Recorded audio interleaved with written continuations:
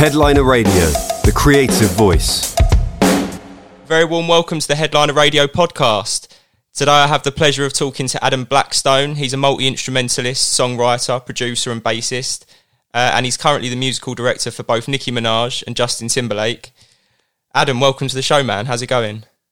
I'm good, man. Thank you for having me, brother. I appreciate it. Oh, you're so welcome. You're so welcome, man. It's a real pleasure to be chatting to you today from across the pond. How have you been, yes, Adam? Obviously, I appreciate you taking some time out of your busy schedule. I know you're a busy guy. So it's it's a pleasure to be chatting to you today. Where are you based at the moment, Adam? Yeah, man. Me and my family are in the Philadelphia area. Okay.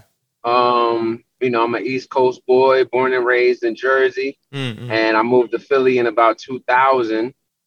I've kind of been there ever since. Me and my wife have, built the business and built the family here on the East Coast, so we're loving it, man. Yeah, that's cool. That's cool, man. And yeah, I do want to talk about the business that you've got with your wife at some point, of course. I know that's a big part of what you're doing at the moment. How have things been for you recently, Adam? Like, obviously off air just a moment ago, I know you said you've been for your COVID test, you're going to pick up your kids later.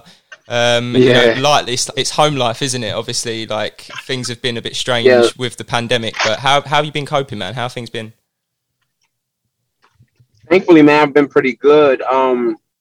So 2019, I did a show called The Masked Singer. Yes. Oh, okay. Yeah. Great show. Yeah, and so it was, at that time it was super new and unprecedented, and they hired me to be the MD and music producer. Mm-hmm. I didn't know what I was getting myself into 2019, man, to create all of these tracks pretty much without a band on site. It was like, me calling my guys and me doing a bunch of tracks along with my team of programmers and calling a couple different drummers and calling a couple different guitar players. Like, we're basically creating these tracks for the show by not being there, which was very different from me. And what I'm, at that time had normally been used to going on tour or being a house band of a show. And I'm bringing all that up to say, I had no idea that show and God was preparing me, unfortunately, for this shutdown. You know what I'm saying? Yeah. And so when COVID hit 2020,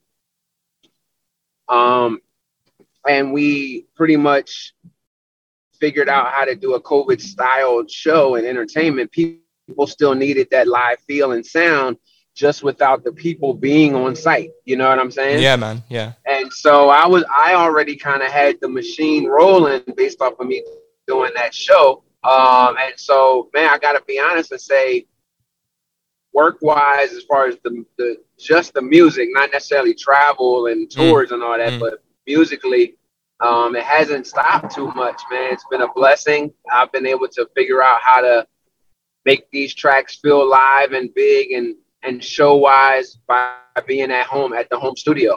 That's cool, man. That's cool that you've still been able to do that. I know obviously all live gigs are off and the kind of the touring side, and obviously you've not been traveling, but that's cool that you've still been able to, because that's a big show, The Masked Singer, that that's over here in the UK as well. We've got our own version, which is super popular show, man, and it's cool that you were able to be involved with something like that.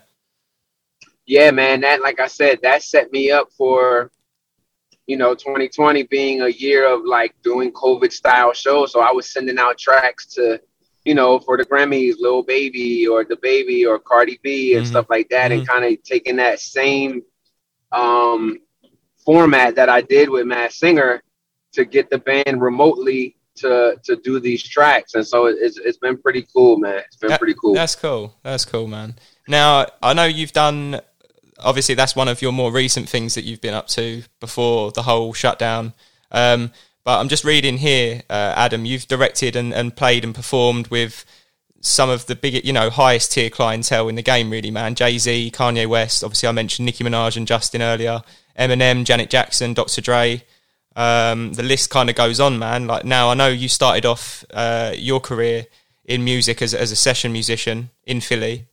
Now tell us about that, Adam, about kind of your musical background, how you got started. And I guess when did you get your first big gig as a musical director?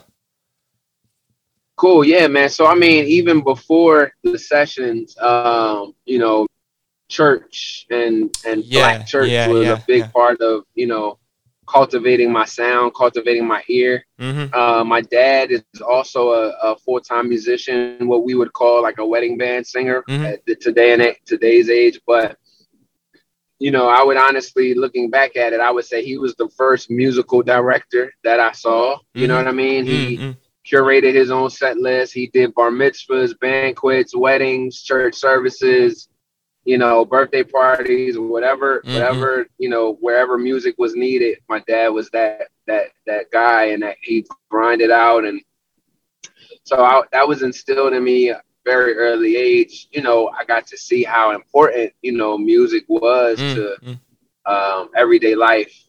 I then went on to graduate high school and moved to Philadelphia and attended University of the Arts.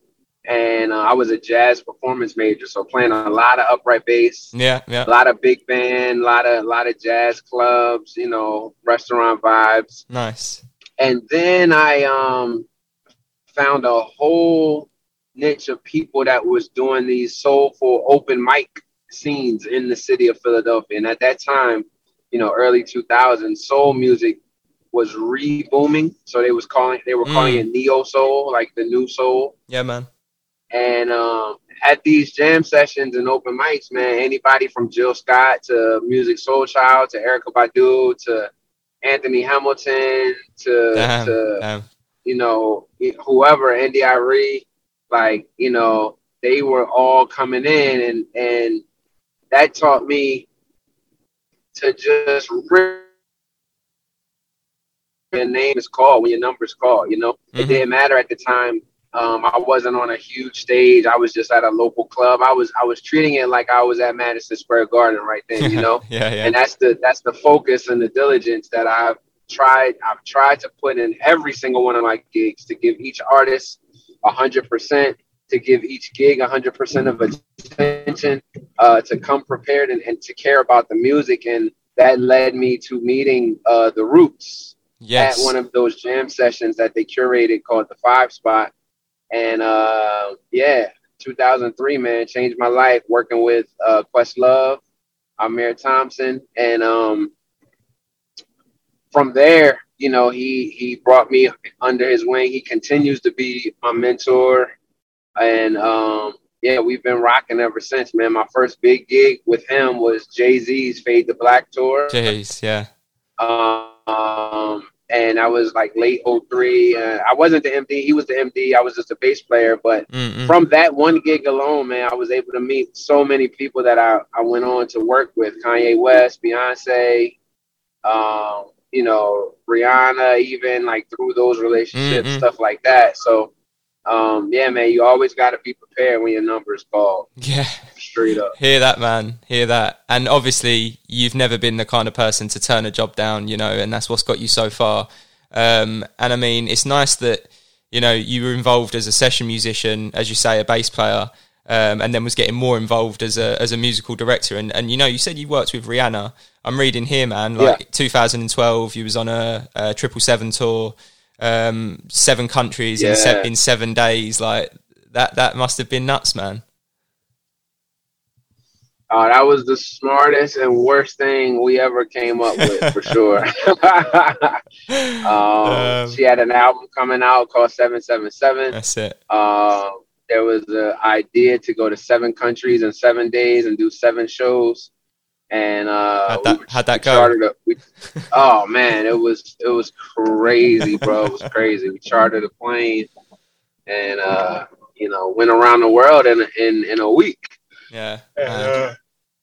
That's crazy. Even by day 5, man, we were just like, we can't believe we're doing this. Our eyes are open all day. It's like, what time is it? We're taking off during the day somewhere. We're landing at night or during the day somewhere. It's like the time changes were just super crazy. Yeah. That's nuts. But, you know, on a promotional level, man, that's one of the things that makes her who she is, and to push that barrier, push that envelope to you know, always try and strive to be, you know, innovative, be the best that she can be. And I don't think anybody's done that. No, like, man. like that at all. Like her, and she continues to raise the bar and everything. So, you know, that's one of the things I admire about working with her. Yeah, definitely, man. Definitely. Now, it might be a bit of a hard question to answer, Adam.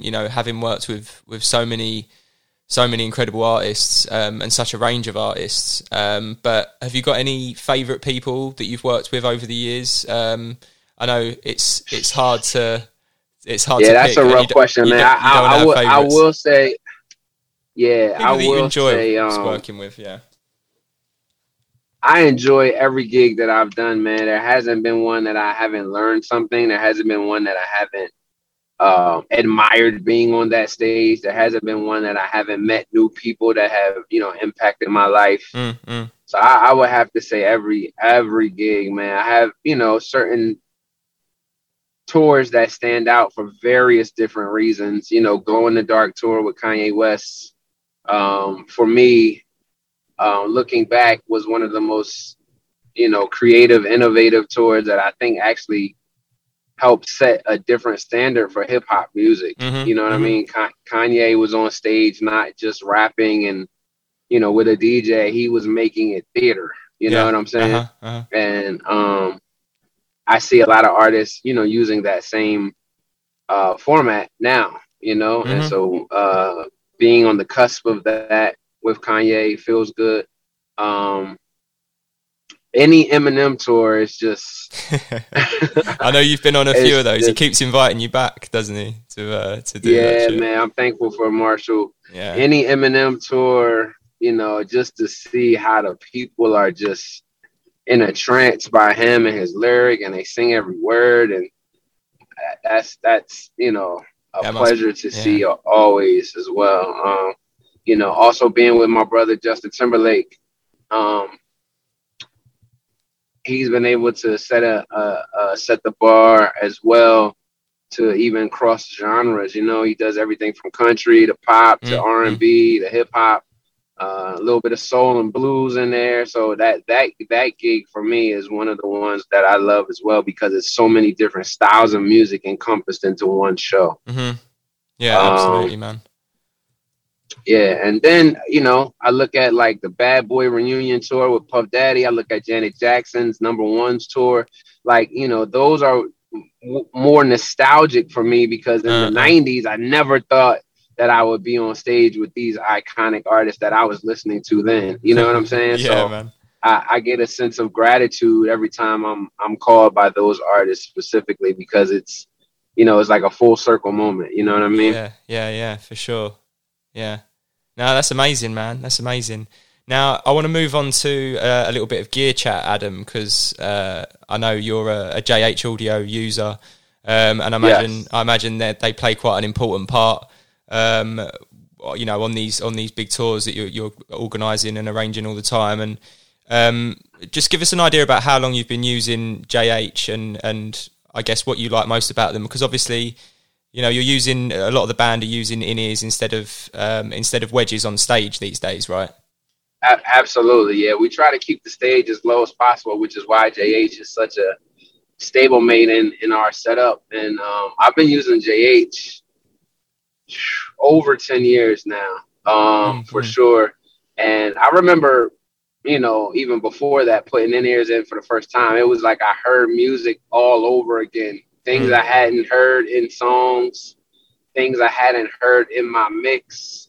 JH always gave me that 3-dimensional depth to like, you know, hear an album, but also hear myself on top of an album, and, you know, hear things going on within the song that I may not have even heard before, like listening to the radio, you know. So, you know, JH, you know, is definitely a game changer. I'm a Roxanne user. I like the low end. Nice. I like how I don't always need a sub on stage, because that Roxanne really encompasses the low end, like I like as a bass player. Yeah, absolutely. You know, they're durable, comfortable. You know what I mean? You know, JH is it for sure. Yeah, no, that's cool, man. That's cool. They're, I mean, yeah, you must be a fan if you've used them for 10 years. I know you've been doing this a while now, and when you get a piece of kit that you really, just never lets you down, you just never have to worry. You just never have to worry about it, right? You never have to worry about like what gear you're using. You can just play and just relax, concentrate on the creative side of things, right? Exactly. It lets me know that, as soon as I pop that in, my especially with the right mix engineer, like KG and stuff like that, like I already know that I have a one up on learning music. Yeah, man. Yeah. Absolutely. And shout out Kevin as well for sorting us out this chat. I appreciate that. But before I let you go, Adam, because I know you've got a session in about 10 minutes in the studio, but just give us an idea about your other side of your business, Basic Black Entertainment, BBE, because alongside working with all these A-list artists that we've been talking about, mate, you also run your own production company, BBE, Basic Black Entertainment, featuring several up-and-coming R&B acts. But it's been going a while, right? You founded it in 2008, I'm reading here. So, yeah, at a point, man, thank God, 2008, 2009, I was getting calls to do every band, and I wasn't really able to physically be there. You know what I'm saying? Mm-hmm. And I was putting bands together for the artists, and my wife was like, listen, we are basically acting as a pseudo agency. And I said, you know what, we really are. At a point I had about 40 to 60 people out on the road with various artists. Mm-hmm. And so we founded Basic Black Entertainment to kind of staff musicians and put them in positions to live out their dreams and create and play on stages with some of their favorite artists.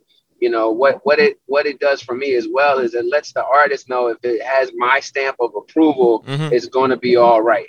I'm not putting anybody there that, doesn't fulfill my character requirements, my musician requirements. Mm-hmm. I check in, I still oversee everything. Mm-hmm. I make sure the artist is happy, mm-hmm. and we do it from there. So it feels good to have that sort of trust. With the industry, to know that if BBE puts the stamp of approval on it, it's all good. Yeah, that's dope, man.